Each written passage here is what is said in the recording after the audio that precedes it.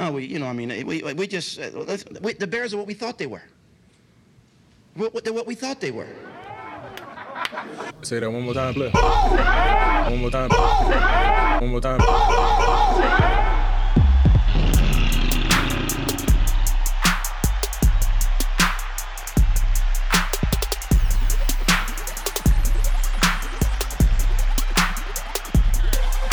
The Bear Essentials podcast is sponsored by Ken's Lager Brewery, located in Oak Park, Illinois. They're a local lager-focused brewery. The tap room is currently closed, but you can still order online for local delivery or curbside pickup. The Bear Essentials podcast listeners will receive a 15% discount on your order by using promo code BEARSPOD. Please visit them at kenslager.com. That's spelled KINSLAHGER.com. Welcome to the Bear Essentials. We are a Chicago Bears podcast from the perspective of lifelong fans. On today's show, we will break down the Bears' Week 2 victory against the New York Giants and much more. Hey, Dub, how you feeling, bro? I'm feeling pretty good, Prez. How are you? I'm going to tell you this, man. And you probably remembered this from last week when we went on the show, and I said that I was going to upgrade the life insurance policy. Bro, I'm doing that shit Monday, bro. I cannot handle any more of this. I mean, we got a 17-13 victory against these Giants, but, bro, I can't take any more games like this, man. I understand how you feel, man. It's getting close. They're very close games and coming down to the wire. Man, this team is playing on my emotions, bro. I'm a crack open this victory brew. I'm going to drink this little Prohibition Pills from Ken's Lager Brewery. What you about to sip on, man? Cracking open my Chicago common style. I'm telling you, we might need to crack open a second one because this is the thing. Listeners, me and A-Dub, we are not negative dudes. We are probably some of the more positive people that you guys will ever get to know. But I'm going to tell you guys one thing about this Bears team in this 2020 season.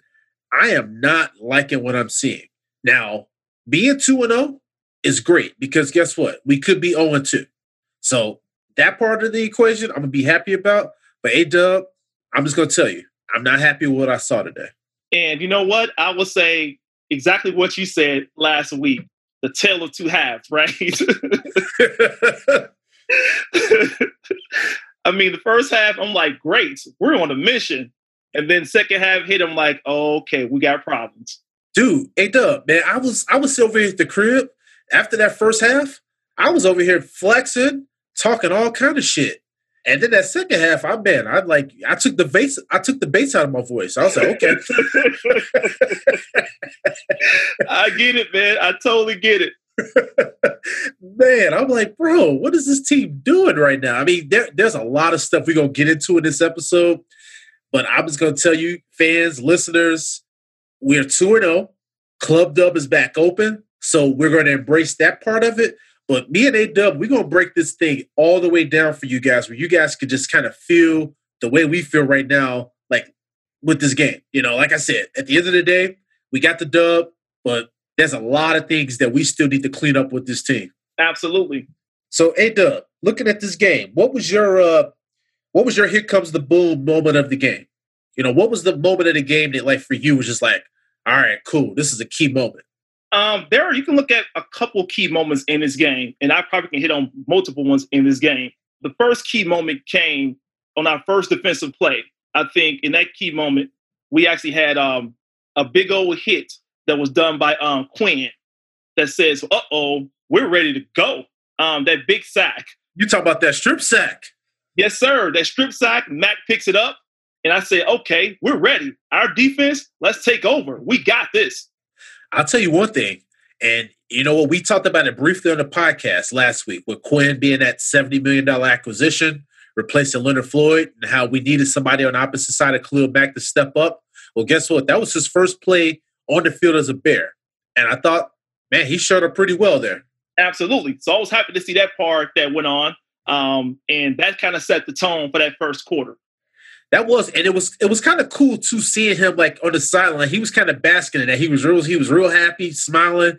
I thought that was a really key play for them because that kind of ignited that team. Right. Because I think the first play was Hicks. I think it was a run play, and Hicks stopped that run, right? Hicks got in there, boom, big play, stopped that run. And then that's when Robert Quinn picked up that big old sack, knocked the ball out. And of course, like you said, Mac recovered that. I think for me, when I look at that first half of the game, I love that opening drive, touchdown drive. The fact that the play calling on that drive was pretty flawless. Mitch executed very well. And A-Dub, you probably know this, but our listeners may not. Last year, the Bears only had 8 touchdown drives that had 11-plus plays in them all season last year. In the first half of that game, they had 2 drives that had 11-plus plays in them that led into touchdowns. So for me, that opening drive, the way we started that game off, I thought for me that was more of a very, key defining moment in that game. And I thought that was really awesome. We had our foot on those guys' throats in that first half. Mm-hmm. And what we're going to get into in this episode is the fact that how we let these guys back into the game by basically taking that foot off their throat. But I think we have to make sure that in these games that we play an entire 4 quarters, because as you mentioned, again, this is a tale of 2 halves. Last week against the Lions, we basically had 3 quarters where we were sleepwalking, and then the 4th quarter where we woke up.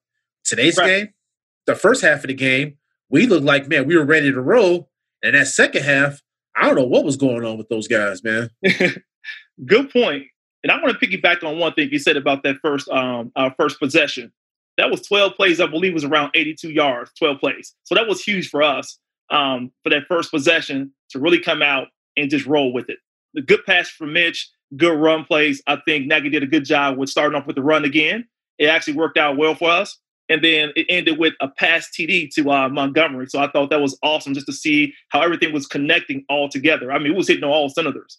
And I think we were like around, 3 for 3 on third down possessions. Yep. So I thought we did a good job with that. No, we definitely did. And the one thing, too, that I liked that I saw in that first quarter, Kyle Fuller, man, he was flashing. I don't know if you noticed that, but they were trying to get the ball to Sterling Shepard for some reason, and they knew that Kyle Fuller was on him, and it was really disrespectful to me seeing that they were going after Kyle, because Kyle was letting them know real quick, I'm all pro over here. Don't throw that shit on this side of the field, bro. Oh, he made his presence felt around that, and I think, they were better off, I will say the Giants, knowing they didn't have their weapons out there because they became unpredictable. But I think up front, like you said, with Fuller, having the fact that he knew he had a Shepard, he knew he was going to guard him, he was ready for it. I don't think the Giants were ready for that because Fuller held his ground. I mean, he set the tone early. And also, too, he had that initial really good open field tackle with Saquon Barkley.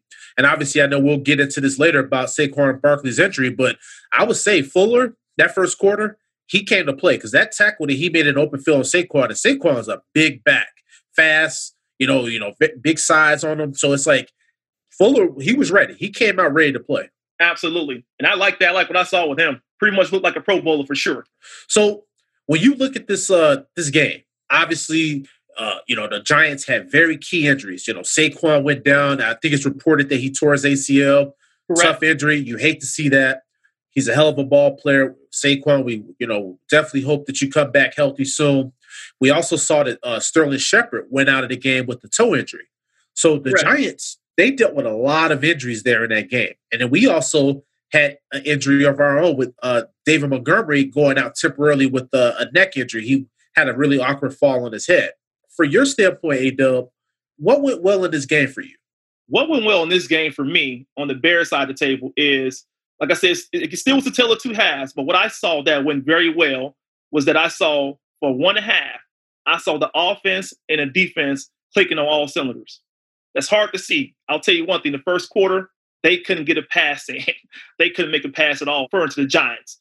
They had one pass for about 5 yards. That was actually, deferred or cross-examined by the fact that Jones got sacked, right? So Dan Jones got sacked, which took that back. So it's kind of like offset to 0 passing yards. So we had that going on. And then we had good guys getting good penetration in there, like with Hicks, Quinn, and Mack, who were penetrating very well. Our secondary was just batting down every pass that was coming out there. So it was like, really, the Giants could muster up any type of scoring drive, really, because we were playing very good defense. And I thought that was going well. And then we all started playing good offense, too. So we had good play calling, good execution from all of our players. So I saw for 1 quarter, we had a great quarter for sure that I haven't seen in quite a while. And I thought that went very well. But the other thing I will say that went well too was the fact that we established a good run game. And I thought that looking at Montgomery, he had a pretty good game overall between the first half and second half.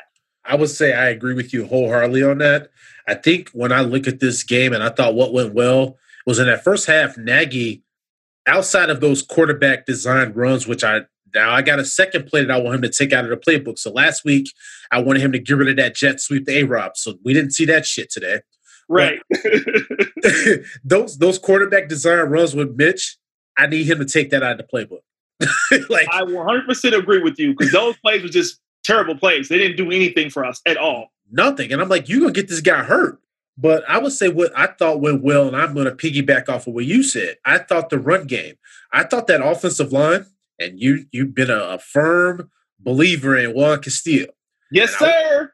And I will say this, bro, because when you said that, in our earlier episodes, I was kind of like on the fence about that. I'm like, you know what? I'm gonna see what happens with this O-line. But I'll tell you one thing. The O-line's been I give them like a C+, because in the run game, they have been mauling people, bro. And that's really what I love. They've been getting these guys off the ball. I'm looking at what I'm seeing out of Fetty. I'm looking at what I'm seeing out of James Daniels and Whitehair in the middle of the run game. I mean, if you look at where the running backs are going, they're usually running up the middle or off right. And that's really just showing you that those three guys that I named are having a really big impact. Now, I'm also going to piggyback off the fact that we're still seeing Bobby Massey and Charles Leno, to a certain degree, not making things happen. And we saw how Massey got beat for a sack there in the first half. I still thought in certain situations with Mitch, I thought in the passing game, the offensive line, they let Mitch down because Mitch was under pressure a lot during that first half and most of the second half of that ball game. But because of the fact that Mitch is athletic and he has the ability that he's mobile and he can kind of move around in the pocket, he was able to evade the pressure in a bit. But there also were a couple of times there where Mitch held onto the ball too long. Right. And he took sacks. No, I totally agree with you on that part because I saw a mixture of both. I couldn't really see, like, for example, I saw one play where Mitch had some time, but he ended up running to a defender on his own and got sacked. So I would say it was a combination of the line and also of Mitch. Because you're right, there were time frames where the line didn't always hold up that led to a sack, but there were also times where Mitch may have held the ball too long. Like, for example, I'll give you one example here. There was a pass he could have made to Mooney. He didn't make the pass. He held the ball too long and looking for something else down the field that wasn't there that led to that led to a sack on him. So I would say there was a part of where I thought Mitch could have got rid of the ball sooner, which he failed to do so. Yeah, I remember that play too because Mooney flashed across the middle when he was open, and Mitch for whatever reason didn't find him. So yeah, that was really interesting. But I would just say this: that running game, it looked really good. Montgomery, man, he was gashing those guys in the second half of the game. Love to see that. You know how I feel about the running game. Absolutely. One thing that I'm going to ask you about real quick here. We see the Tarik Cohen, fresh off of his new 3-year extension. Respect, props to you, Tarik. You got the bag. However, my issue is not with Tarik, but it's more about the way that he's utilized in this offense. And we still saw it in this game. So you just gave this guy $17 million in new money. But he still, in my opinion, is not being utilized effectively. What do you think when you look at the way that Tarik Cohen is being utilized in this offense? You know what? I'm going to disagree with you on here, Prez. I don't think he's being utilized the wrong way. I think that we got so many options at this point right now that we're trying to get going. Like, for example, we're trying to get our run game going, right? Cohen's seeing some chances back there. He's also seeing some throws. Yep. Patterson's getting involved. We're seeing him get into the run game as well. And we also have Montgomery, right, that we want to see get at least 20 carries, but he got around, 16 a day. So we're trying to establish so many different things all at the same time. And then the other factor is we haven't even got our tight ends involved as much. So we're still trying to balance out so many different things as a team that we can't really tackle everything all at once. And everyone's not going to shine all like that, stand out very much because the fact is we're spreading the wealth. So if we're going to do that, no one player is really going to stand out as much as the other. In the most case, we may get one guy that rides out of it. Like, for example, today we saw Montgomery, but that's not going to always be the case because we're spreading the wealth. So, you know what? I do, and I respect what you're going from with that. But I think where I was coming from with that when it comes to Cohen, I'm just tired of seeing him running up the gut. I mean, this is a guy that's supposed to be a playmaker. How come we can't get him swing routes outside where he can run in open space? How come we can't get him lined up as a slot receiver? Maybe line him up, outside and get him involved in the passing game, because we saw in that 2018 season when Cohen was dynamic catching the ball, out of that third receiver spot. That to me, I thought was where I thought he really shined. So yeah, you're right.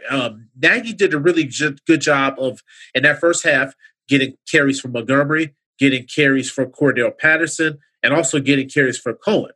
Right. My issue is though for me, I just think that the way that they use Cohen, I think that we could be a little bit more dynamic. But I get what you're saying, because you definitely do need to share the wealth with this team. That's very important. Absolutely. And that's what happened. Everyone ate in the first half. You look at the first half. Again, the second half was totally different, though. But the first half, everyone ate. You can look around that, look at the receptions that were going across the border. I mean, Montgomery had 3. Mooney got 3 catches. Robinson had 3 catches. Graham had a catch. Williams had 2 of them. Cohen had 1. Commit had 1. So it's like the wealth is just being spread around, really. Matter of fact, Patterson even had 2 catches. So it's like he really was just spreading the wealth around, really, in that game. So no one guy really got a chance to really overshadow the others because of that. So, but you're right. I get your point with Cohen. We're going to probably put some more schemes in the game down the road. But I think in this game here, we didn't see a lot of schemes. We saw a lot of fake passes. Yep. Fake run and then pass. So we saw a lot of that this game. So I'm glad that Nagy was able to keep it simple. Let's not overanalyze the game here. And it worked out very well in the first half with him doing that. I agree, but I just want to see him, because my thing is when I look at a guy like Tariq Cohen, you have him on the field, you have a guy like Cordell Patterson on the field. I mean, right. I want these guys to scheme and basically utilize these weapons that you have in his offense, because when I look at it, they have a lot of weapons on this team. And I just don't feel like offensively, we should not be scoring only 17 points against a team like the Giants. The Giants are fucking trash. I agree. Yeah. And I just think in that situation, A-Dub, I just wanted to see more. I agree. I want to see more too. But as you know, we probably could have gotten more in the second half, because the first half was almost like near flawless, pretty much. Oh yeah, for sure. But the second half, we could have actually had more happening. But as you know, it was a bad second half, to where we saw turnovers in that quarter on our behalf, and we couldn't sustain those drives, and things didn't look too well overall. So it's like we're just trying to hold on to the lead because we just didn't look too good. No, we did not at all. And one other thing, too, I wanted to point out, and I brought this up last week on the pod, Riley Ridley in week 1 was inactive. He was also inactive again today, but we also saw that Ted Ginn was inactive. And he was the free agent acquisition that Pace brought in here. So what do you think that means when you have 2 guys like that are inactive, and we have a rookie receiver and your guy, Darnell Mooney, how he's out here playing as a rookie and producing? Like, what do you think about that? First of all, let's get something right. His name is no longer Darnell Mooney. What's his name? His name is Money Moon. Money Moon, huh? Is that the name that you appointed him? That's the name I appointed him.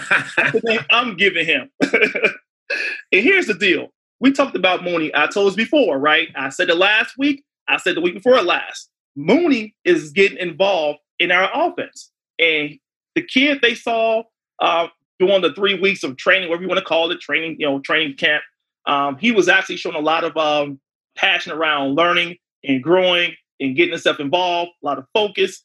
And they want to get him involved in the game. Like, for example, more plays for him, get him involved in that.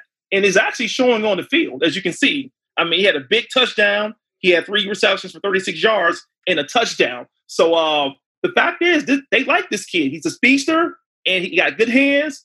And, hey, he looks good out there. So I'm happy. And what that means for the other guys is, like I told you before, they're not going to get as much time because this guy, Mooney, is showing to be a big playmaker.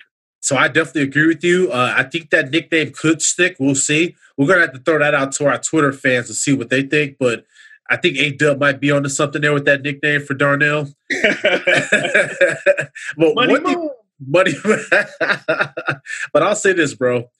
That says a lot about the fact that on that play, when Mitch basically was scrambling, trying to make, keep the play alive there, and he pointed over to Mooney, and Mooney made a play on that ball, that's a rookie over there that he had faith to on that 50-50 ball. So for me, when I see that, I'm like, wow, he must have really gained the respect of the quarterback for Mitch to depend on him in that situation. And that shows. That shows growth too. Trust and growth. No, absolutely there. So that was key. Now I will turn it over to you real quick on somebody that I was really disappointed to in this game. There was a couple guys, but I'm gonna point my finger at one in particular. So Anthony Miller was a hero in week 1. He basically stepped up there in that fourth quarter, made a hell of a catch. But in today's game, Anthony Miller dropped a would-be touchdown. Yes. He also dropped another catch that should have been a first down. Anthony Miller has been very inconsistent, in my opinion, as a Chicago Bear. He showed flashes, but he's also shown a propensity to run the wrong routes and to not be in the places where he should be. So I'm going to kick this over to you real quick, A-Dub. When you look at Anthony Miller, what did you think about his performance today? And what do you think about him? Because he was somebody that we highlighted as our breakout player for 2020. What are you thinking about A. Miller? He was non-existent today. I mean, the guy had 3 targets, okay? And you're right. Mitch made a great pass towards him that he dropped. And I was so disappointed in Miller. You catch a great pass last week. Matter of fact, he caught a couple of great ones last week that we didn't think you could get. And then you come in today and you're non-existent out there. I'm concerned.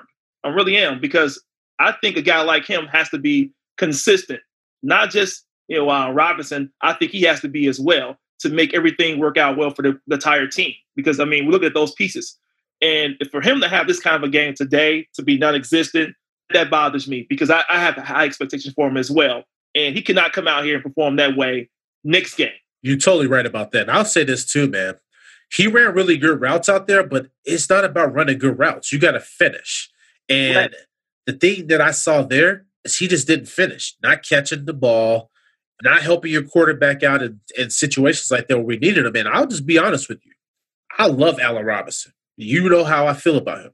The Bears have to do what's right behind him, but he did not show me that he was a $20 million a year player today. What did you think about that? And what do you think about A-Rob, the way he played today? Because I thought him and Anthony Miller, they let down Mitch today. They did. And matter of fact, you want to ask about where those 2 interceptions came at. Both of those interceptions came because Mitch targeted Allen Robinson. Robinson actually had one near the sideline, right, where the guy took it out of his hands.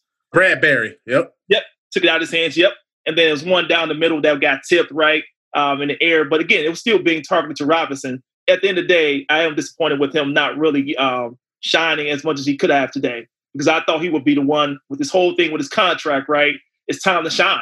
And I didn't see that today. I mean, he had, 3 catches for 33 yards, and he had 9 targets. Right. So it's like Mitch is looking for you. It's not like he's going away. He wants you to get your money, but you got to make it. You got to make it worth it. On that one play where Bradbury took it from him, that's a 50-50 ball. And I'll say this, as a number 1 receiver, you got to come up with that, because Bradbury had his back turned to that whole play. He didn't even see the ball. So when a play like that, A-Rob, you got to make that play. And listen, listeners, I am not trying to come at you guys with any A-Rob slander, but we're going to keep it 100 on this fucking podcast. And I'm going to tell you this. I need to see more out of A-Rob. That's it. He should still get his extension. Don't get me wrong. Right. But I'm just going to tell you today, he didn't do himself any favors. After the week that he had with stripping down his social media, pages and taking all the Bear stuff off and making everything about his contract negotiations, you have to come out and have to kill it on the field after you do all that. And that did not happen today. Right. It did not happen. And he got to take a little ownership. I understand Mitch made a few bad throws to him. I wouldn't throw it in there. But one thing I will say on that pass that was to the sideline that got intercepted, you got to have this mindset as a wide receiver. If I can't get it, he can't get it. Period. That's right. That's right. Take it away. Knock it away. Right? Exactly. Because on the one play that you mentioned too, and I thought that on one pick, I thought it was A-Rob's fault, but on the other pick, I thought it was more Mitch's fault because he forced the ball in there. However, like you said, A-Rob could have came back to that ball a little bit, just the way I saw it. Yeah, and everything's not going to be directly passed right exactly on the money, on the market. But if you can make a play on it, well, at least try, right? And don't just sit there and watch it. Do something. And again, I'm not saying you're going to be an expert, but at least show the effort.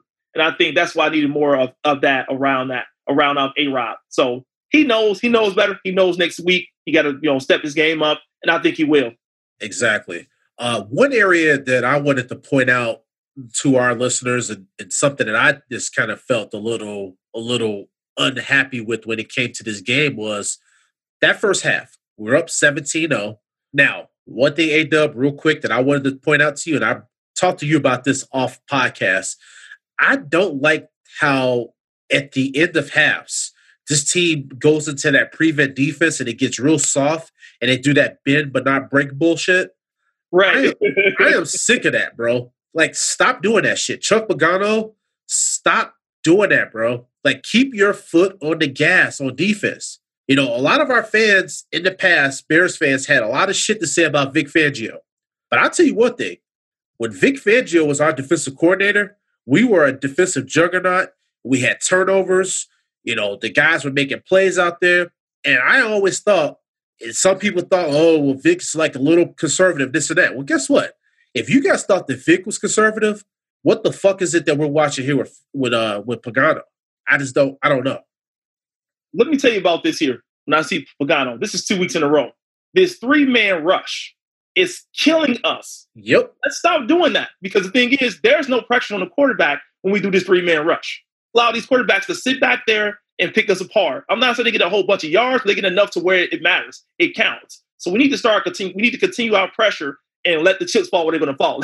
I'd rather do it that way, because we saw a lot of things working out well for us when we did add pressure. When we don't do it, it goes in the opposite direction, and these guys are chewing up clock, and they're also making good plays by doing that.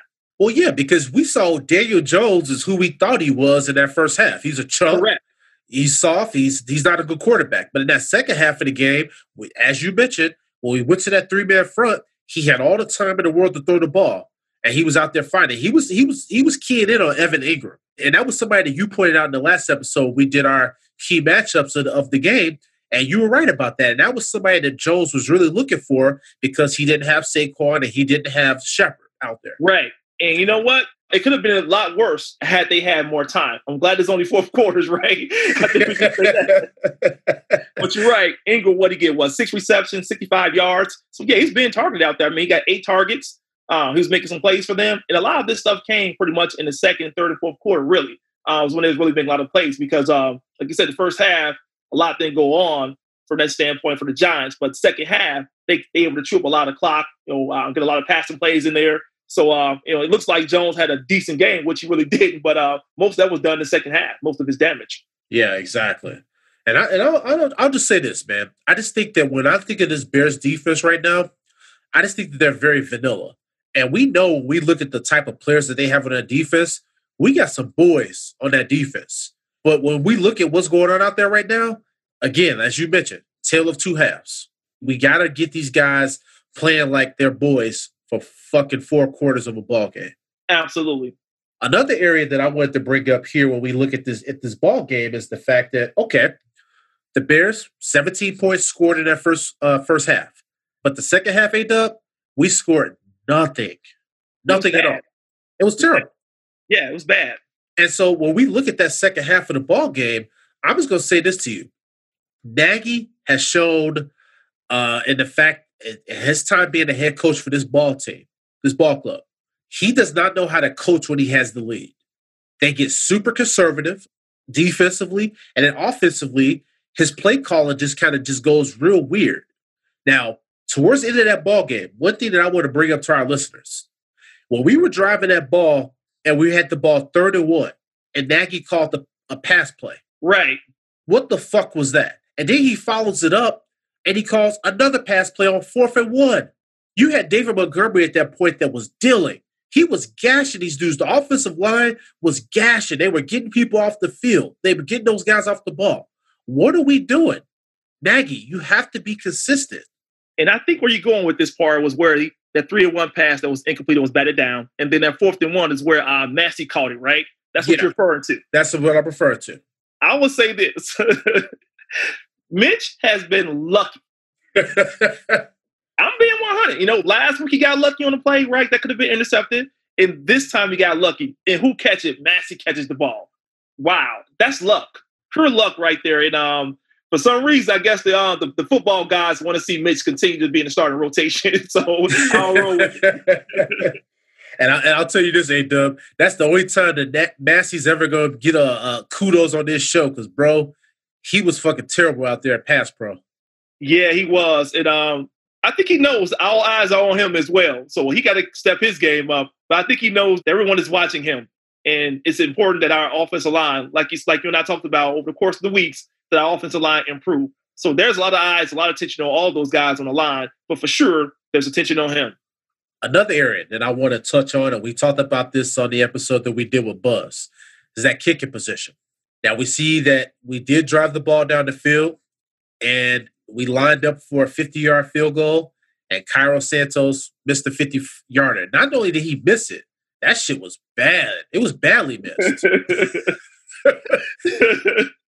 I'm just going to say this, bro. It's been 3 years. And this is Brian Pace, I'm about to come for you real quick. We're not even going to get into the quarterback situations that we've talked about in this podcast before. We're talking about a kicker, bro. How do we not have this position shored up? We should have been in that situation in that ball game today. We should have had a kicker that we could have put out there that could have made a kick. So that way, at the end of that game, I don't have to have a heart attack and I don't have to worry about getting my life insurance policy upgraded tomorrow, which I'm going to do. So, I mean, A-Dub, what did you think about that situation? 50-yard field goal is something you expect. I mean, it's a tough kick for a lot of kickers, I will say. But you're looking for to have a kicker who's able to make it. And with this whole thing with him and Piñeiro, the back and forth, who's going to be our kicker? You ask me, Piñeiro's still hurt right now. We don't really have a true kicker that we can say we can trust. I mean, he made a 34-yard field goal. That was good. That was a much better, easier field goal attempt than the 50-yard. But we really don't have a kicker that we can say, you know what, this is going to be our kicker for the future. We don't have that.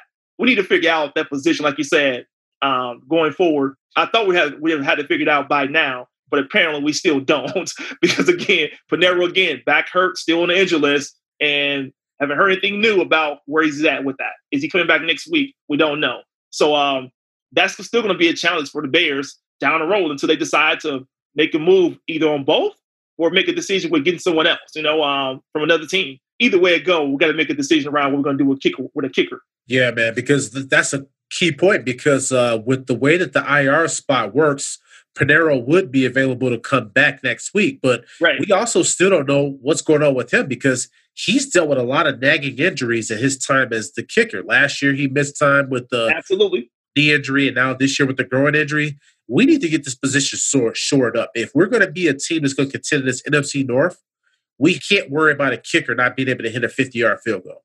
And a matter of fact, in good weather at that. It was good weather out here. Right. Because what's going to happen in December when that Hawks out there, bro? Exactly. Now we're going to have to worry that, and I'm quite sure Nagy thinking like you and I thinking, I don't think he's going to be having those guys kicking in that kind of weather. At least Santos won't be the guy kicking in that kind of weather condition. We'll most likely have to get him close to somewhere around the 30-yard line if he's going to be the guy for us to kick those type of field goals. Because I think after that, anything behind after 35, 40 yards, after 40 yards, we can't have this guy kicking. No, we can't have that at all. Before we get into awarding game balls for our offensive and defensive players of the game, do you have any other reactions to this ball game, A-Dub? I do have one other reaction to this game. I know we were ahead 13-17. I thought when we got the ball with 7:43 to play, I thought I saw some good things from Nagy in regards to milking the run. Some very good runs from Montgomery in the fourth quarter. That I say, you know what? I see your point. We were saying that maybe we can get this guy 20 rush attempts. I see why, because he made some big plays in that fourth quarter that kept the clock going. And that one play where we had a penalty, right? We were like 1st and 25, and he burst off for 23 yards. Yep. We saw some big plays. So I would say in that fourth quarter, I like what I saw from Montgomery. I'll tell you, those are some grown man runs too, because he was putting his helmet into people. He was running straight forward. And that's how you know that we have a number one ball carrier when it comes to him. But one of the things when I think of Montgomery, so he went down in that first half with the injury, but he came back later in the game. This is the reason why you and I both spoke about the fact that we need to pick up a running back for this team. I love what Cordell Patterson does as a gadget player. Tariq Cohen's a gadget player. Ryan Nall, no disrespect to you, but you're just a player. We need somebody that if Montgomery goes down, if he's back there, we can give him the rock. Correct. Because I did see with Patterson. Patterson's the guy who wants to just take it and go on the angle, right? Patterson wants to get to the outside. He's not a guy that's going to turn to the field when he first see a gap open. He's going to keep pulling until he gets to the outside. And a lot of those plays don't work all the time. And I saw that with him when he was running the football, that he wasn't looking to turn up the field and just go when he saw those holes open. So I am worried about him, Patterson being back there. I think he's only good for schemes, in my opinion, but that's another story for another day. No, and you're totally right about that, because the thing about it is, if you line that guy up in that backfield and you get him outside and you get him in open space, he's going to be dynamic. We're expecting that he's going to be able to tilt the rock 20 times a game and run that thing like David Montgomery. I don't think that we're going to see the results. I mean, he averaged 3.6 yards per carry in the game today. Not the worst, but my thing was we missed Montgomery when he was out of the game, and I was so glad to see him come back in that ball game in the second half. Absolutely. Me too. One of the things that I wanted to touch on here, and my takeaway in this ball game, mostly came in the late game play calling. I just think that we need to make a lot of improvements where that comes from. The run game I thought was solid. Nagy has to learn how to coach when he has the lead. I thought that Mitch was improved from his play from a year ago. I still think that Mitch has a lot of things that he has to work on. However, I think that the thing that I really like about Mitch is making a lot of progress in that pocket. You see that he's going through his reads and his progressions. He still is keying on A-Rob a little bit. I think that he needs to clean that part up. But if you see his eyes are moving around the field. And that goes to show you that this is a quarterback that's starting to get it. He's starting to understand. And maybe he's starting to understand how to read defenses. I don't know how you feel about that. But for me, those are some of the things that I've been really encouraged about when I've been watching this team play. And I will say this. Mitch had an uneven second half of the game, but I don't blame that on him. I thought his receivers didn't do him any justice there. And I thought that tale of two halves, Mitch was awesome in the first half, kind of pedestrian in the second half. But I thought that his receivers could have done a better job of helping him out a bit. Yeah, absolutely. And I will piggyback on one part you shared around Mitch and where he was going with those throws. Mitch was actually killing those guys, killing Detroit's defense by hitting that middle. I mean, he was murdering the middle of that field. So I got to give Mitch a lot of props. I do, man, because I was like, he was like 13 for 18 the first half. Most our fans know that. Oh, yeah. Had like 139 passing rate at that time frame. Yeah, he was killing. He was killing, man. So 13 for 18, and you're killing that middle of the field. And I was like, yeah, this guy got it going on today. He's cooking. So let him continue to cook that way. But the second half didn't go like that. But we'll clean it up for the next game for sure. We have to. Yeah, we definitely have to. And the only other thing too, I wanted to point out, Khalil Mack. We got a Khalil Mack sighting out there today. So Khalil Mack got his first sack of the season. I don't understand how in any game plan a team goes and they unblock Khalil Mack. So we saw that he got a sack in that play where he was untouched. When a guy that good, I'm sorry, you can't do that. Right. They know they made a mistake on that. I think the Giants went back and said, we can't make this mistake again. And then on the Robert Quinn play where Robert Quinn had the strip, Khalil Mack picked it up. So we saw that Khalil Mack in this ball game was very disruptive. He made a lot of plays in that pass game. He was basically getting into the backfield. He was chasing Daniel Jones out of the pocket. So that was encouraging to see. And I definitely hope that we can see a lot more of that going forward. Yeah, the thing is, his numbers don't tell his value, right? And that's one thing I always tell people, don't get so stat happy. Sometimes stats don't tell your whole true value. I mean, you had what? If you think about Mack, he had 3 tackles, 2 solos and 1 sack. But with that, like you said, the pressure he was put on the quarterback, he had Daniel Jones out there running. Yep. So, but again, he didn't get the results, right, as far as him being the recipient of the statistics. But the fact he's putting that pressure on there, it showed that it allowed other people to make plays. And I want to thank Mack for that. So I don't want anyone to say that Mack had a bad game. He actually had a pretty good game. It's just the fact that others ate off that. Yeah, and when is he going to earn a holding call? I am so sick and tired of seeing Khalil Mack being fucking mauled. It's one thing. I get offensive linemen. You guys are going to have your advantages where you'll probably get a subtle hold and the guy needs to make a play. But Khalil Mack is damn near getting tackled, and he can't get a holding call. Like, right. I wonder if the Bears, do they send tape into the league and say, can you guys take a look at this? Why aren't your officials giving him holding calls? You know what? I will say this. I don't think Mac has even complained. All Mac has said, even from last week to this week, is I got to play better. So Mac is one of those guys who's not even paying attention to that stuff, because of the kind of player that he is. And I, of course, we can expect that from a guy like him. But we see as viewers, we can see that he's getting held. And at some point, I think Nagy is probably going to have to say something if it's going to continue at this rate. Yeah, not even Nagy, but they're going to have to send something into the league because this shit's getting out of control. It's to the point for me where I'm like, you're going to have some idiot fans out here that are going to say, oh, Khalil Mack, he's overpaid. He doesn't do anything. And they don't understand football. They don't understand that these teams have to game plan against him. So when he's getting double, triple teamed, that's opening up for Hakeem Hicks to make plays. That's opening up for Robert Quinn to make plays, right? And I think that that's the thing that we have to make sure that we're paying attention to as fans when we're watching these games. I 100% agree with that. I totally agree. Now, I want to get into, so we talked about Anthony Miller briefly earlier in this episode about how he needed to step up. There's another guy on this team that I'm wondering what's going on with him. A-Dub, what's going on with your boy Danny Trevathan? Oh, man, I knew his name was coming at some point, and I picked on him last week.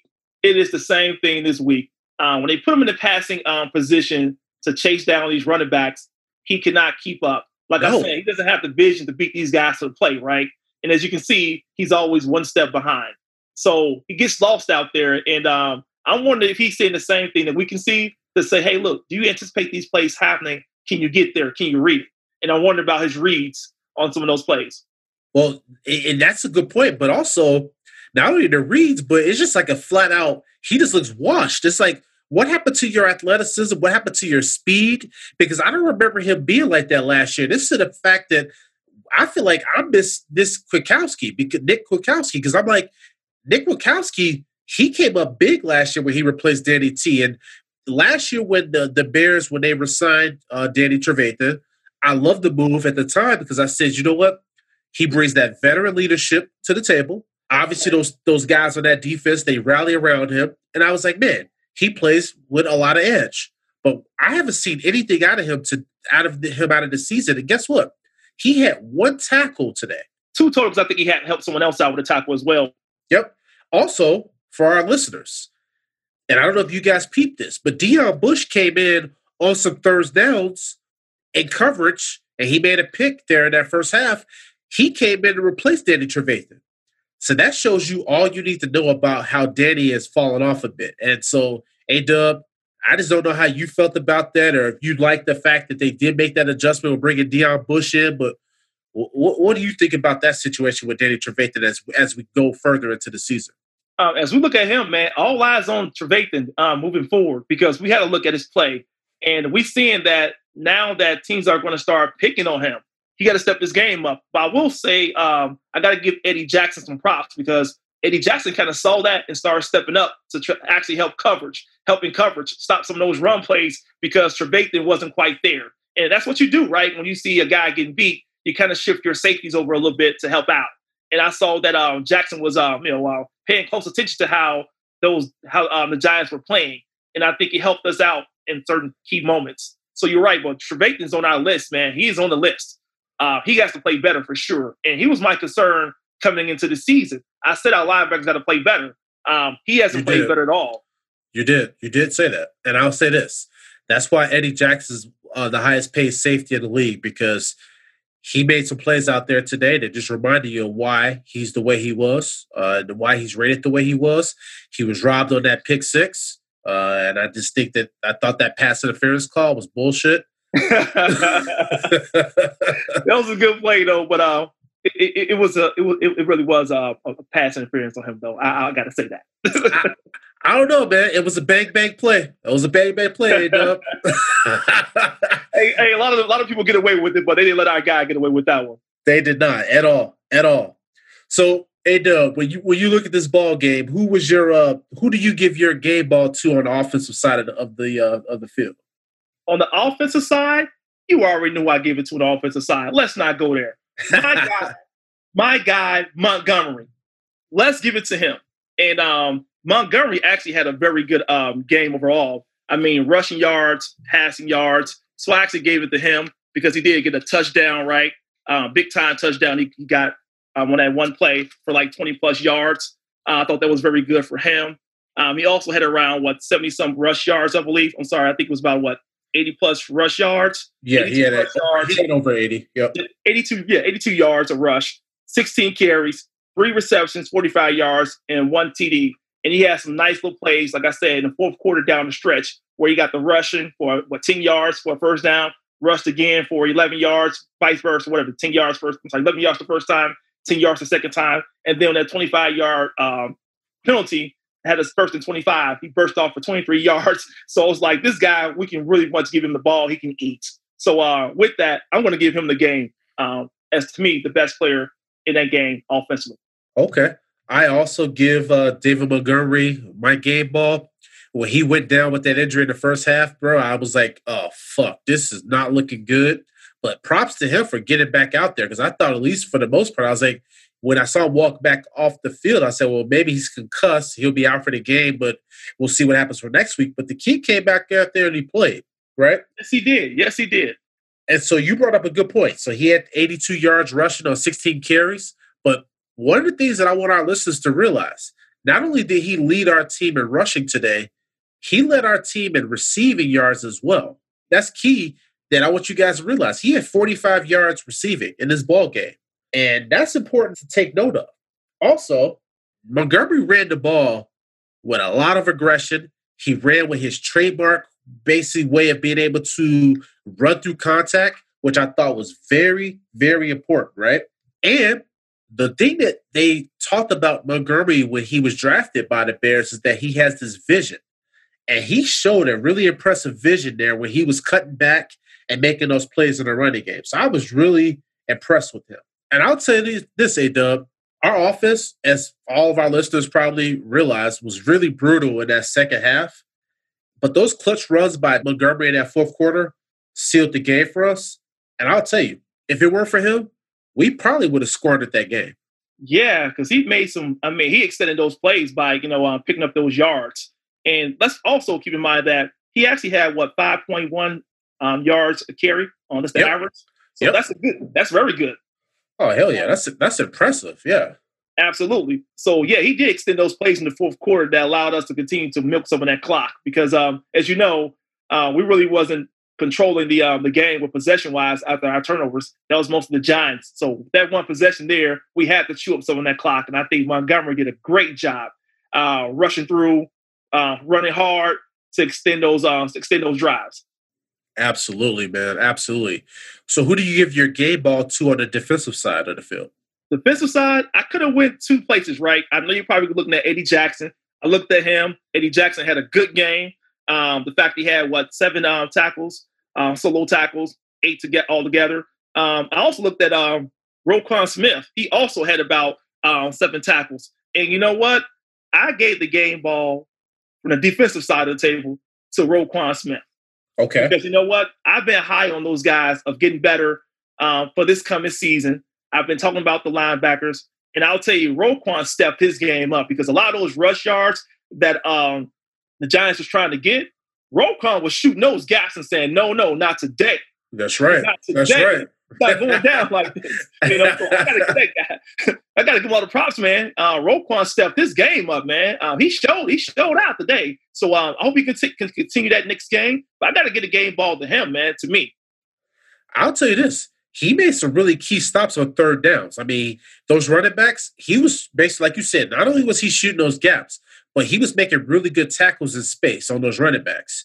And absolutely. So you're definitely right. I think that our fans, they need to put a little bit more respect on Roquan Smith's name because I know sometimes, you guys joke about him being a little quirky guy. He posted a picture of himself smelling like a sunflower on Twitter and everybody wanted to clown him about it. But guess what? This dude's a ball player. And I love that he's on our team. Roquan, you were the man today. Yes, sir. So for mine, I got my boy Bojack. Eddie Jackson. I was going to start off by saying I still disagree with my boy A-Dub. I still love you. That should have been a pick 6. I thought that was not a pass interference. That's not me being a homer for our listeners. And if you guys think so, that's fine. Whatever. But Bojack, that should have been a pick 6. But the fact that you brought up really incredible point earlier where you talked about the fact that he was overcompensated for the fact that he saw that there were some issues that were going on with the linebacker area and with coverage. And he not only, and you noticed there was a lot of plays where Eddie Jackson was right there. And I feel like he was cheating up because he knew, okay, I got to be here to make sure that these guys don't leak out, right? Correct. I thought that was really important. The seven tackles that he made and 7 solo tackles he made, the 1 assisted tackle, that was great.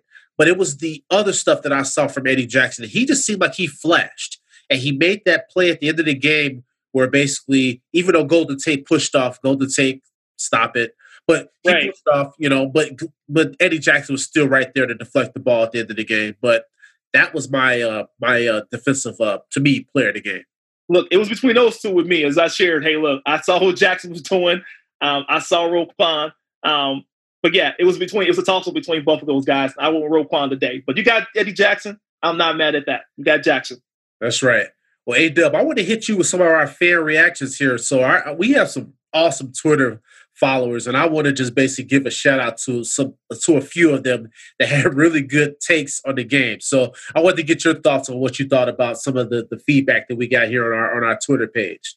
So we had a guy, Aaron. He's at RollTide_25, which I almost threw up on my mouth even saying Roll Tide, Aaron. No disrespect to you, but whatever. But what Aaron said was all the Bears fans that said AR doesn't need an extension because let's wait and see what Anthony Miller does. Now, I would say this. Anthony Miller, as we both brought up, he did not show out like he needed to do today. And you and I both thought that A-Rob still deserved his extension. But what do you think about that feedback there from that fan? Because I thought that was a really telling tweet. No, that's a good tweet because you know what? Maybe he's not the one that's thinking like that. Maybe that's how Pace thinking. Hey, let's see what Miller does. Well, Pace, I hope you got your answer today because we're seeing the Miller of last year in a way where he comes out one game, looks great, another game doesn't look too good. Now, I want Miller to be consistent. I really do. But right now, I just don't see the consistency out of these 2 games, which is it's early, right? Only 2 games we've seen so far. But right now, I'm looking at overall these 2 games and looking at last year. This tells me that we need A-Rob. So I do understand we want to see what Miller can do, but it's showing right now with these 2 games that maybe we need to just make sure we keep A-Rob on the team, like you said, for safety net, because Mitch can throw it to somebody. And right now, Miller doesn't look like he's ready. Yeah, and especially because Mitch seems to look at A-Rob's direction a lot. So, no, I definitely agree with you 100% on that one. We had another one that was really awesome from the Collins way, and he said, we need Eddie Goldman so bad. And so when I thought about that one, I said, man, that's a really good tweet there because no one talks about the fact that Eddie Goldman not being there in that middle of the defense. Yeah, you know what? We didn't realize Eddie Goldman's value up until now, really. I think that's what we're starting to see. Like, well, that guy really is. And we also looking at Trevathan, right, how he's playing. And we're like, hold on, Goldman really was very good for us. And maybe we let the wrong guy go. Because, again, with that, we had to sign. Of course, we got Quinn. We did that the offseason. So it was like we're spending money there. Well, hey, Dub, real quick, so you realize that Goldman, he decided to sit out the season because of COVID, just to make sure you remember that part. Oh, right. Oh, you know what? You're right about that. Right. Yeah. Sorry about that. Good. Sorry, guys. Good point. Yeah, but we also, like you said, we are realizing his value. Really are realizing what he's bringing what he brought to the table. But without him, we're seeing that we're actually struggling in some areas. So I think with having him, it really will make things look a little bit different for us if we had him out there playing for us. But like I said, he's not here because of the COVID thing. I totally get it. But right now, we're really showing that we can use him. We really are. Yep, and I'll say this too. No disrespect to you, Bilal Nichols, because Bilal Nichols he's solid, but you know Eddie Goldman, because Eddie Goldman can take those double teams on. He's a really awesome player against the run, and we're showing that we're struggling to stop the run. I mean, Saquon Barkley, if he would have not gotten hurt and torn his ACL in that ball game today, I think that would have been a totally different result for us today. Oh, yeah, it would have been had he not been there, had he been there. But I'm kind of glad in a way. I'm never happy for someone getting hurt. But what it did show was that, you know what, that guy is an All-American player, even though we held him to some yards, right, to less yards these customers are getting. But we do understand his value to that team. And with him out there, they look totally strong and tough to beat. No kidding. And that's why I was coming from Pagano the way I was, A-Dub, because I'm looking at it like this. You had a wounded, basically, team out there. And that's when you got to take a team like that and put them out of their misery. And we did not do that.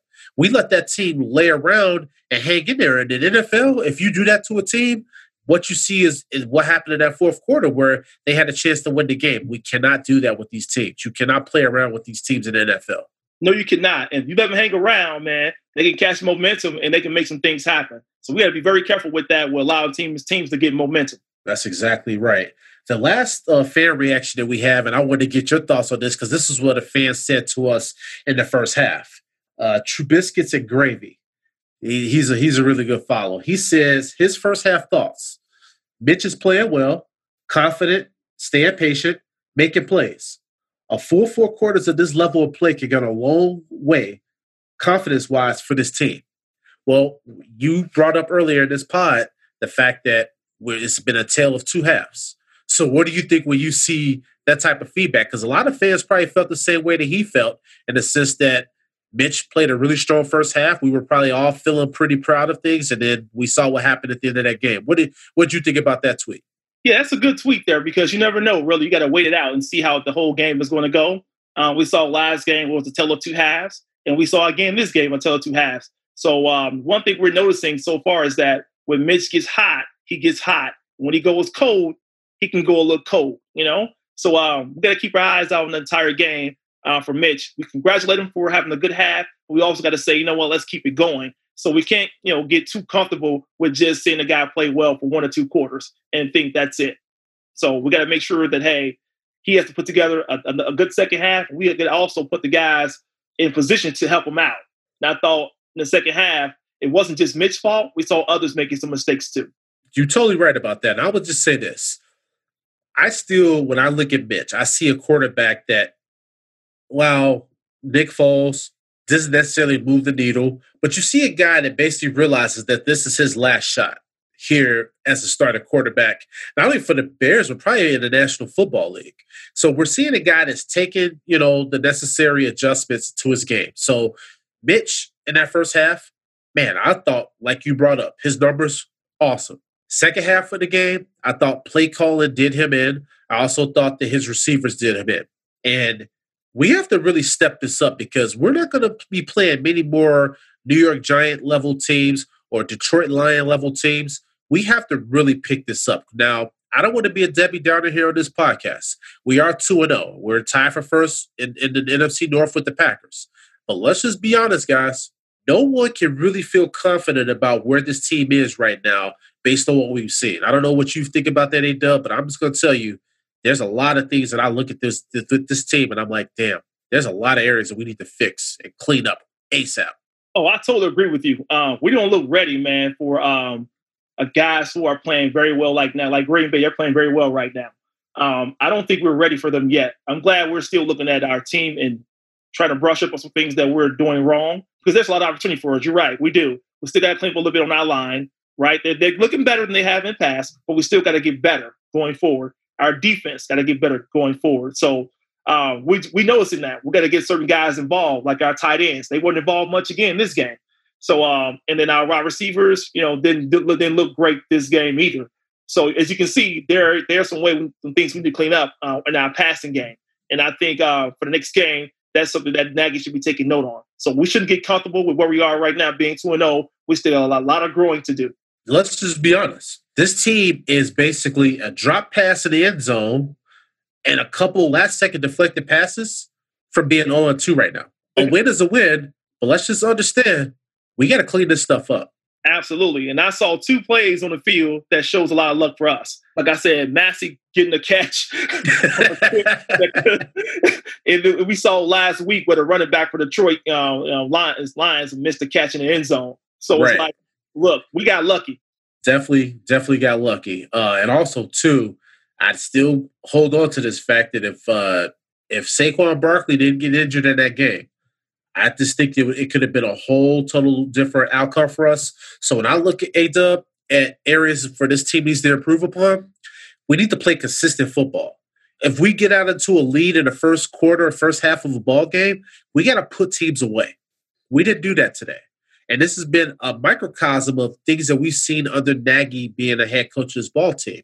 We have to learn how to put these teams away. Defensively, Pagano, he's got to cut it out with the conservative bullshit, because that game plan that they did today where they went really vanilla, started to go on prevent, we're way better of a defense than what he allows those guys to do. You got playmakers.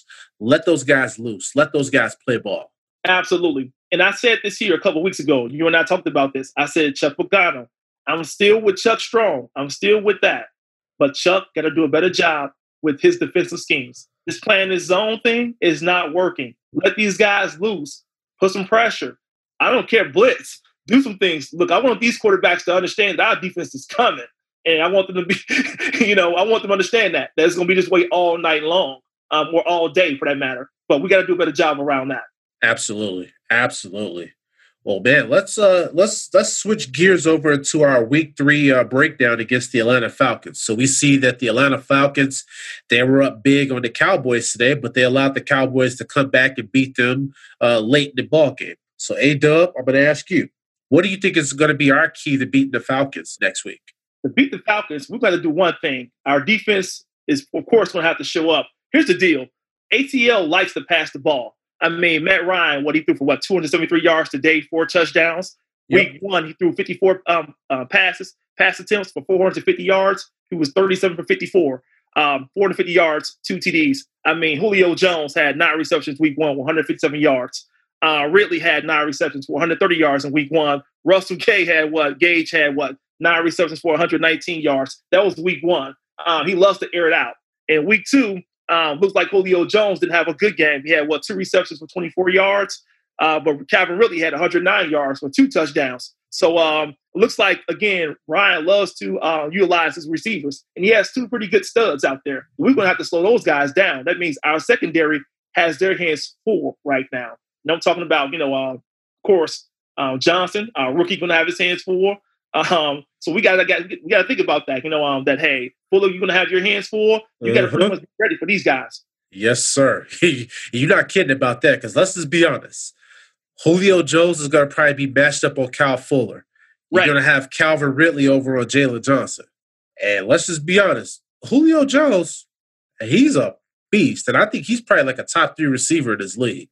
Yeah. And the thing is, with him taking on the best cornerback of each of these teams, it has allowed Ridley to go to work. Yep. Jones held in check today, but guess what? Ridley went to work. He was eating. And the one thing I would just say, too, A-Dub, for our listeners.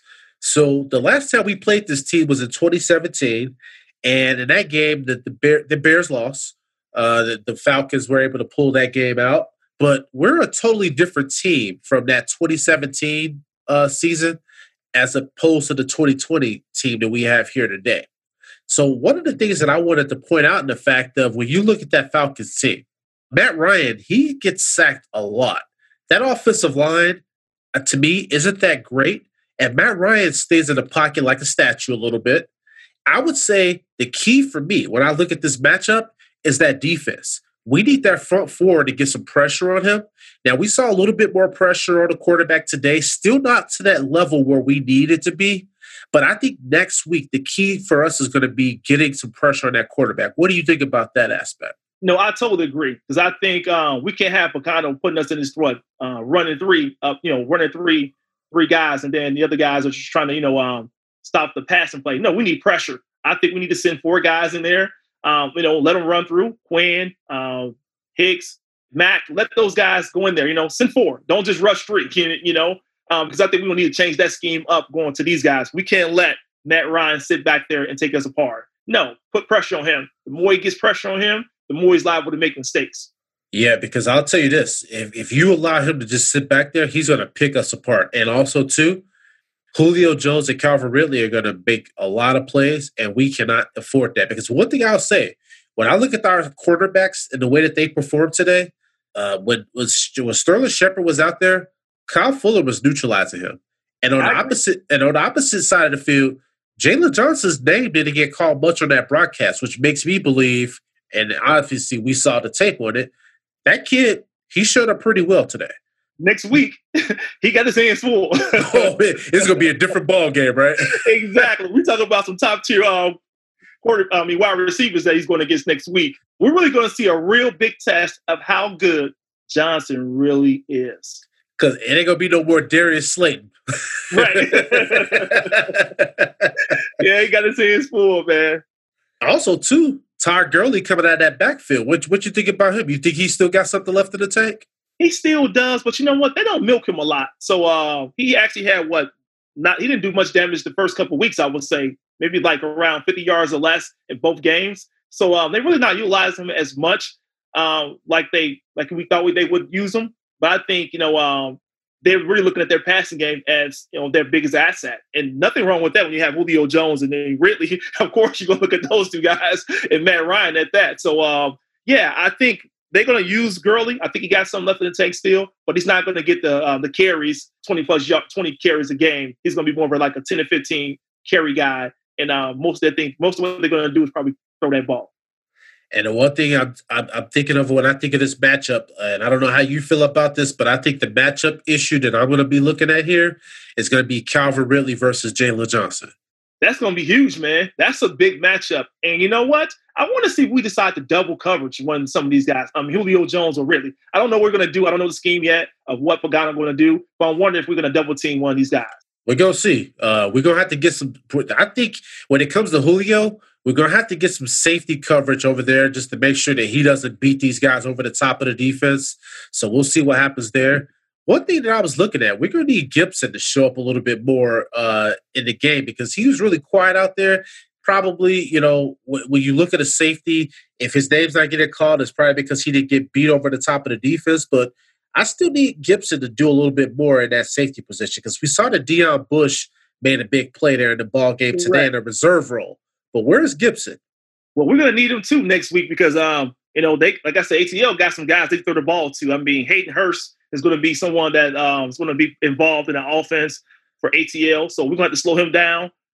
He's a beast at tight end. Exactly. So that means more work on our safeties too. So that means they got to show up because they're going to be locked in with some of these guys. And I'll tell you one thing, too. Hopefully, Danny Trevathan, I don't know what's going on with him. I hope he's not hurt. But I'm going to give you the benefit of the doubt, Danny, because I respect you so much. I'm just going to say maybe he's hurt. But I'm going to tell you this. They got to figure this shit out with him because he's getting beat in coverage. Hayden Hurst is a young guy. And we already saw what T.J. Hockenson did against Danny Trevathan. We saw what happened today with Deion Lewis running away from him. We can't afford for Todd Gurley and Hayden Hurst to do that same thing, especially with those weapons that the Falcons have on offense. That's going to be bad news for us. Right, because Eddie Jackson can always bail you out. No. We're going to need him to step his game up. Because Eddie's going to be busy trying to help somebody with Julio or help somebody with frickin' Calvin Ridley. So that's going to be interesting. I would just say this. When I look at this team, that matchup problem is going to be with those receivers because we probably won't match up with receivers this talented all season long. And it's also going to mean for us as well is that, hey, we're going to have to score some points. I don't think 17 points is enough to beat them. We're going to need to put some points on the board to beat this team. It's funny, right? So I was looking on Twitter and somebody was like calling out one of the Bears fans because I think their prediction for this past game against the Giants with the Bears will win 20 to 13. And this particular person came for this person and said, well, I'm so sick of Bears fans only thinking that this offense can score like 20 points. And that means you don't have confidence in your offense. And if your offense is only scoring like 20 points and you're like an average offense. And I'm like, well, this person was right in basically their assessment of this offense because we still aren't where we need to be in this offense. And this is year 3. This is year 3 in the Matt Nagy offense. And remember last year, A-Dub, everybody talked about this is 202 because they were like, this is the second year in Matt Nagy's offense, and then we were going to see all these great things, right? We didn't see shit last year. And so I would say this. The first half of this ball game today, I was surprised. I was like pleasantly happy with the way things were going. But that second half of the game, I was like, dude, this is some ugly, ugly shit. It was. I mean, I think Trubisky was what, 5 for 10 in the second half, threw for 30 yards around that, a couple of interceptions. Didn't look good at all. And again, like I said, it was a lot of things, a lot of factors that were involved with that. But as a unit, we did not look good. And I think you're right. We got to be better, man. Better than this moving forward. Yeah, and shout out to our Twitter follower, Cousin Heidi, because she definitely called it out. She said, dude, this is an ugly fucking win. And Bears fans, you guys should be concerned with this. So while everybody's probably happy and celebrating that we're 2-0, I hope that you guys are really realizing that this team has a lot of things that they need to get better and improve upon, because this Atlanta Falcons team, even if they blew a lead to the Cowboys today and lost, this is a team that we really have to really hone in on. And let's not forget the fact that they got Dante Fowler on that defense there for the Falcons. And he can cause an issue there for our tackles. And we don't have the strongest tackles in the league. No, we don't. And the thing is, we're going to have to play better on offense, man. Run the football, keep an eye on him for sure to make sure, he doesn't make a big impact on us. But he's the one guy that we have to make sure we keep bodies going at him, because, again, we want to run the football, right, with Montgomery. We're going to have to do something about that. We definitely do. So when you look at this Week 3 matchup, A-Dub, who's the player on the Bears roster that you think is going to stand out for us? On the offensive side of it, the guy who I think has to step up on the offensive side of it is A-Rob. Okay. You are our guy. You know why you got to step up? Because guess what? You are going against two other great wide receivers. Ridley's out there, Julio Jones. You got to be better, dude. You got to come this next game ready to go, ready to rock, because those two dudes over there on the ACL, they ready. So if you say you deserve the money in their category, you got to show that this coming week, because guess what? You're going to get your chances. Because as you know, you and I know that ACL, they play fast. They want to play fast, meaning that we're going to get a lot of opportunities to play on the offensive side of the ball. So that means that, hey, it's time for our guys to make some big plays. That means, Miller, you got to step up. And for sure, A-Rob, it's your turn. Absolutely. And I would just say this. Again, I still agree, and I know my boy A-Dub agrees, that Allen Robinson deserves his extension. So we're team extend A-Rob over here. However, we still got to keep it 100 on this podcast and let you guys know that what we saw from A-Rob in Week 2, we cannot see in Week 3. He needs to show us that $20 million receiver. And because you're right, he's going to be going against the other guys who are talking about $20 million, right? Julio Jones. Really? Hey, look, those dudes right there are going to show you something. And you got to show us that, hey, yeah, I'm here too. I'm with these guys. I'm in that same category. Give me the raise. I'm going to show you why I deserve a raise. This is your chance to show it again this coming week against a team that got two guys again. Exactly, because Julio Jones, he got the bag. So A-Rob's going to have to show us that he's on par with a guy like a Julio. I think for me, when I look at this matchup, I'm going to point to the running game. And I know that you listeners are going to be like, man, that's all Perez talks about. But I just think that a team like the Bears, we got to get off the bus running the football. And I'm going to point at David Montgomery again. If we get this guy running the ball 20 times a game in this game and for the rest of the season, I like our chances against most of these teams, because that's going to open up the passing game. That's going to take the pressure off of Mitch, and it's going to allow Nagy to play call in a way that he's not doing stupid shit out there. We got to get Montgomery the ball also. And I know you didn't agree with me earlier on that. Totally fine. I still love you. But Tariq Cohen, we got to get that guy the ball in space a little bit more. Like, this guy's dynamic. If we're going to pay this guy up to $18 million, over the course of the next 3 years, I need to see more than 6 carries for 25 yards. That I agree with for sure. And I think he might have gotten that. Again, we didn't have a good second half when he got 30 yards. So, we're stuck there, man. We didn't get much at all in that second half. So that hurts us too, to see what else we would have done had we been able to get some yards in, right? We don't know. But you're right. At the end of the day, Cohen has to make some plays for us in the passing game. And I think Nagy have to look at that and put him in those situations. So I agree with you, because I think the play calling this week against the Giants, we didn't call this number a lot, and we didn't go to him a lot either. No, not at all. Well, hey, before we get out of here, man, what's your score prediction for Week 3? Week 3, this is going to be a good scoring game in Week 3. I think the score is going to be more like 28 to 23 or 25, something along those lines. It's going to be pretty much high scoring in the 20s, upper 20s, maybe even hit the 30s. But we're going to have to put at least 28 points to give ourselves a chance to beat this team. All right. Which one are we going? We going 28-24 or 28-25? We got to be concise here. Okay, 28-24. I'll go with that. 28-24. Okay. All right, man, that's a good one. So I'm gonna go Bears 31. I'm gonna go Falcons 26. That's my prediction. But I will say this: it's gonna be a shootout, and I think that the team that wins the game next week is gonna be the team that has the ball last. I think we're gonna have to. It's gonna be another cardiac game, and I'm telling you.